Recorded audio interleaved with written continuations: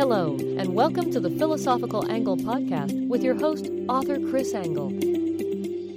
Hi, this is the Philosophical Angle program, and I am your host, Chris Angle. I'm the author of 4 books on philosophy, one of which is The Philosophical Equations of Economics.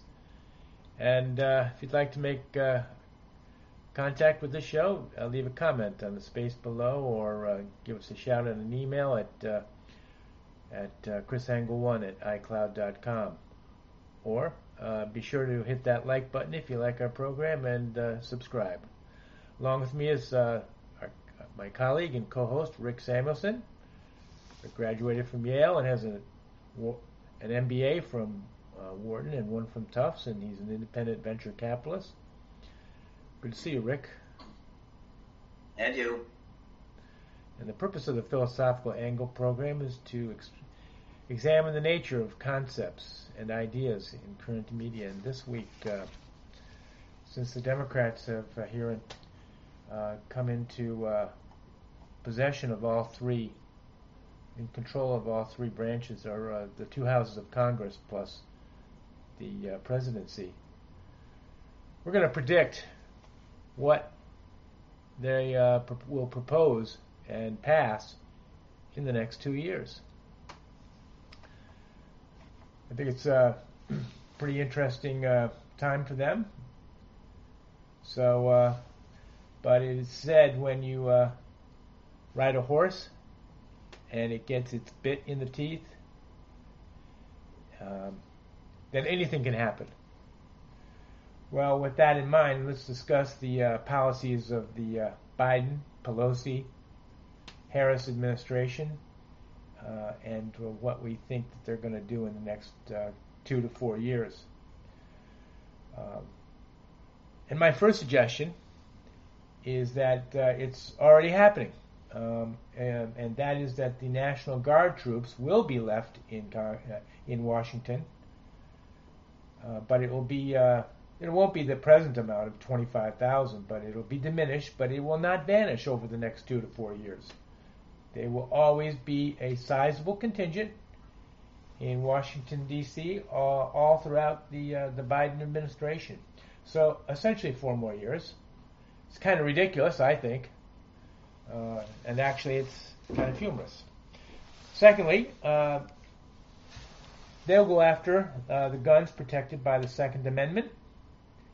And this is already happening because the New York Attorney General's office has been in court against the NRA, which was registered in the New York City, as I believe, and they have filed for bankruptcy and have moved to Texas, or are in the process of doing that. So why would they do this? This is a right noted in the Bill of Rights in the Constitution, and one would think this is inviolable unless changed by another amendment to the Constitution negating it. But obviously that's not going to happen yet.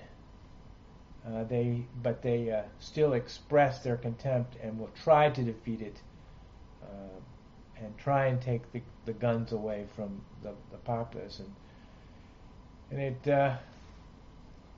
kind of reminds me of that old adage that governments throughout history like unarmed peasants. Okay, the third thing I think they're going to institute will be that they will open the southern border. However, they'll not open the northern border, nor will they open the borders at international airports that receive international travelers from the world. They will only open the southern border. Now that the election is over, the Democrats, the Democratic leftists, states will gradually and slowly allow business to resume over the next year over this COVID-19 problem. But they will take their time because they know that the federal government will bequeath to them printed money. And my fifth prediction is that the Biden, Pelosi, Harris regime will set up the mechanisms to continue their election winning streak by making sure that the mechanism by which they won the last election will be in place so that they can do it again. And the next time it'll be expanded to include the elections in the House of Representatives and the Senate elections as well. This regime will continue along these lines until two-thirds majority in both the House of Representatives and the Senate is attained, at which such time they'll be able to freely change the Constitution in a series of amendments that will allow them to implement their priorities, which will include perpetual control of the U.S. government and you and me. 6, they will pass budgets that will acquire the expansion of the money supply so that they can implement all their proposals and financial wishes over the next 4 years. 7, one of these expensive wishes will be national health care. This will be a European-style health care system that will be operated by the government, and they will simultaneously outlaw private medical insurance. Number 8, they will raise taxes on the wealthy. They will raise corporate taxation from 21% to 40%. Number 9, and they will promote the censorship of free speech by the conservative Republicans. Of course, this is already in place. Presently, there is an attack on free speech of the conservatives already by the large media corporations and social network corporations. But the Democratic Party will not only allow this to continue, they will abet it by cooperating with these large corporations to censor further the conservative viewpoint. And they will be able to do this by finding laws that they can use to this end. Perhaps they might call the Republicans terrorists and bring up some other terrorist law or something. And it reminds me of the old expression that I read in a book by Sir Walter Scott, it was Bride of Lammermoor, which said that show me the man and I'll show you the law. Okay, Rick, did I forget anything of possible policies that perhaps you could, what are your thoughts? Well, first of all, I can't disagree that the agenda you put forth is spot on. That's where they're going. Promoting abortion is one other measure I might add, and when I say promoting, I mean putting abortion clinics in high schools, colleges, making abortion as simple as going to the dentist, and obviously free everywhere, and promoting it abroad as well. So that's another leg to that many-legged stool. I think repressing Christianity and other religions, well, except for the Muslim religions and a few other minor religions, at least in the context of the U.S. population, will be a central priority. They view Christianity as an obstacle to achieving their other goals, social goals.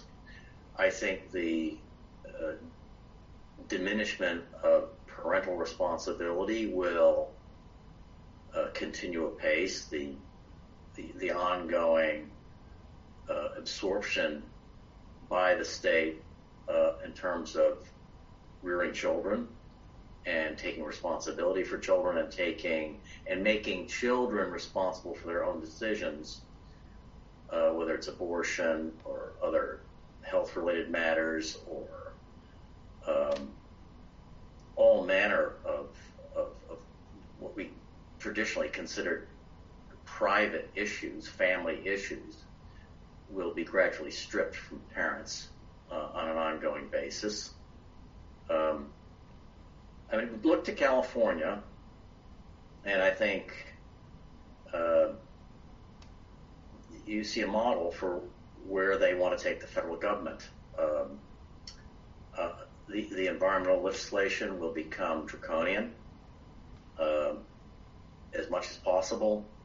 The Green New Deal may not happen immediately, but it will be implemented in stages wherever they can gain traction.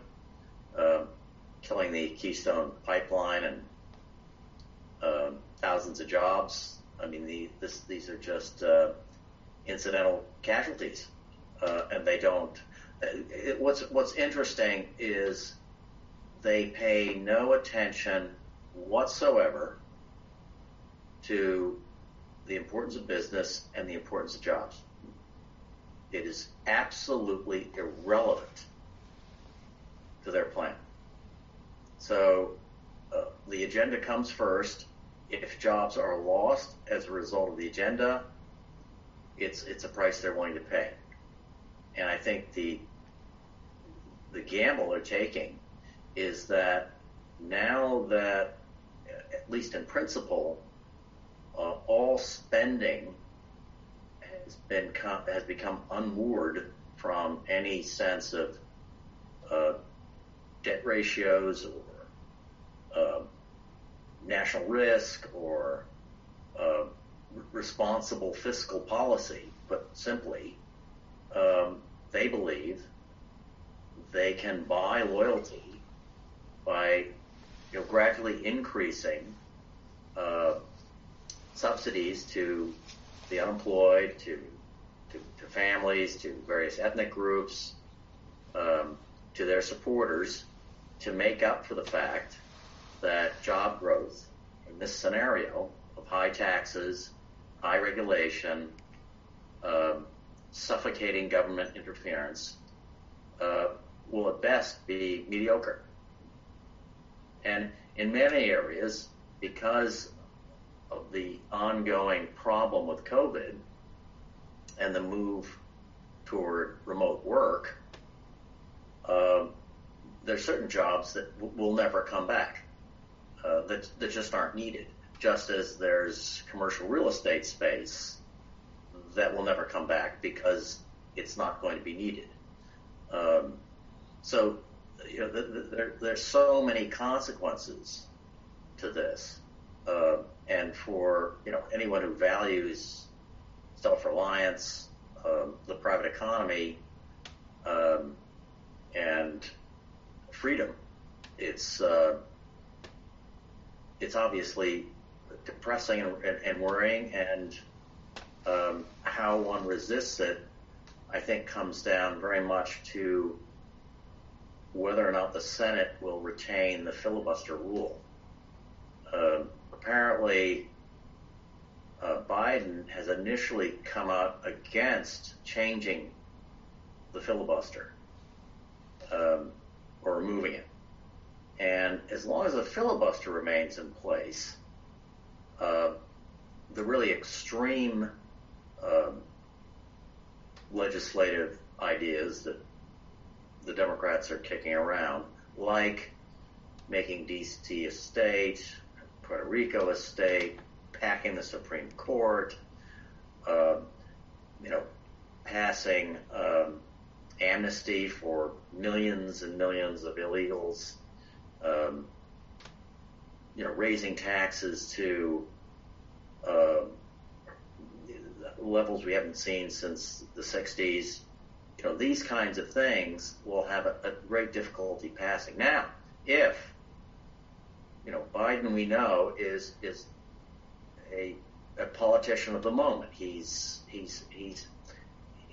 that figure you have the whole history of the Democratic Party for the last 50 years, and how it's gradually moved from being relatively centrist to extremely progressive, and he's a reflection of all that. And he's exactly the kind of politician who's against something until he's for it. So he's an easily molded figure with no clear principles, and the chances that he will surrender to the left are pretty significant. So he may initially appear to oppose the filibuster, and then claiming that he can't get anything done, support it. That may be a few months down the road. I think one of the things the Democrats will wrestle with is the order with which they try to implement these various policies. I mean, they've already come out of with the executive orders. They've already come out of the starting blocks pretty aggressively. But these, mind you, are executive orders. They could be challenged in court. They will be. How many of Trump's executive orders failed because of court challenges? And Biden may face the same. Will surely face the same challenge. So I guess at the margin, I have little confidence in Biden not to ultimately support removing the filibuster and thereby opening the floodgates of all the priorities you just listed and more.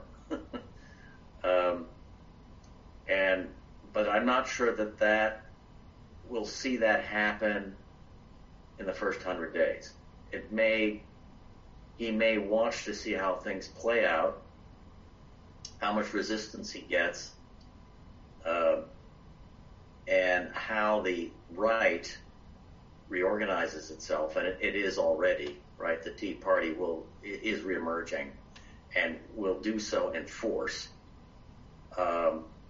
before he decides to take a measure which is that drastic, because even he knows that once he removes the filibuster, there is no way for him to oppose even the most radical legislative changes that Pelosi puts forward.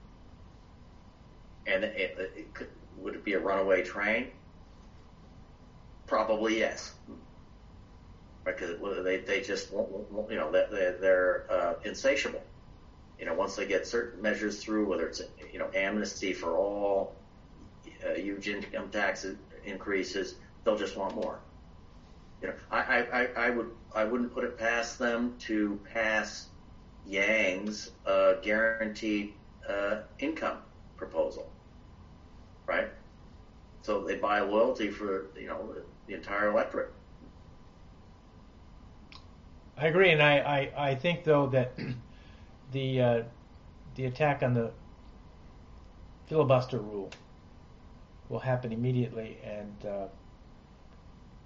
because they know that they have to get this through immediately in order to start on their agenda.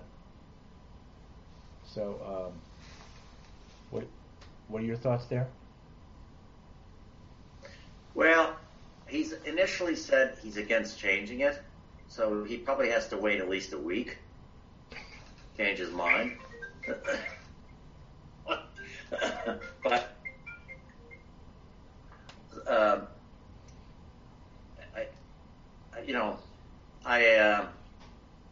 it's hard to judge the political calculus on this. I think he's not seemingly cautious, but he's also an old Senate hand. He was in the Senate for his whole life. Right. So he knows the way the Senate works, obviously, and he may try to, even if it's just for cosmetic reasons, make the way this plays out more digestible for his Senate colleagues. There may be enough loyalty there that he doesn't run roughshod over them immediately. That's all I would submit. But given what he's done with these executive orders, anything's possible. I think he'll do it immediately, but we'll see how it plays out. And Rick, thanks for your input, and we'll see everybody next week on the Philosophical Angle Show. All righty. Thanks very much. Thank you for joining us on the Philosophical Angle podcast. Be sure to subscribe and join us for the next installment.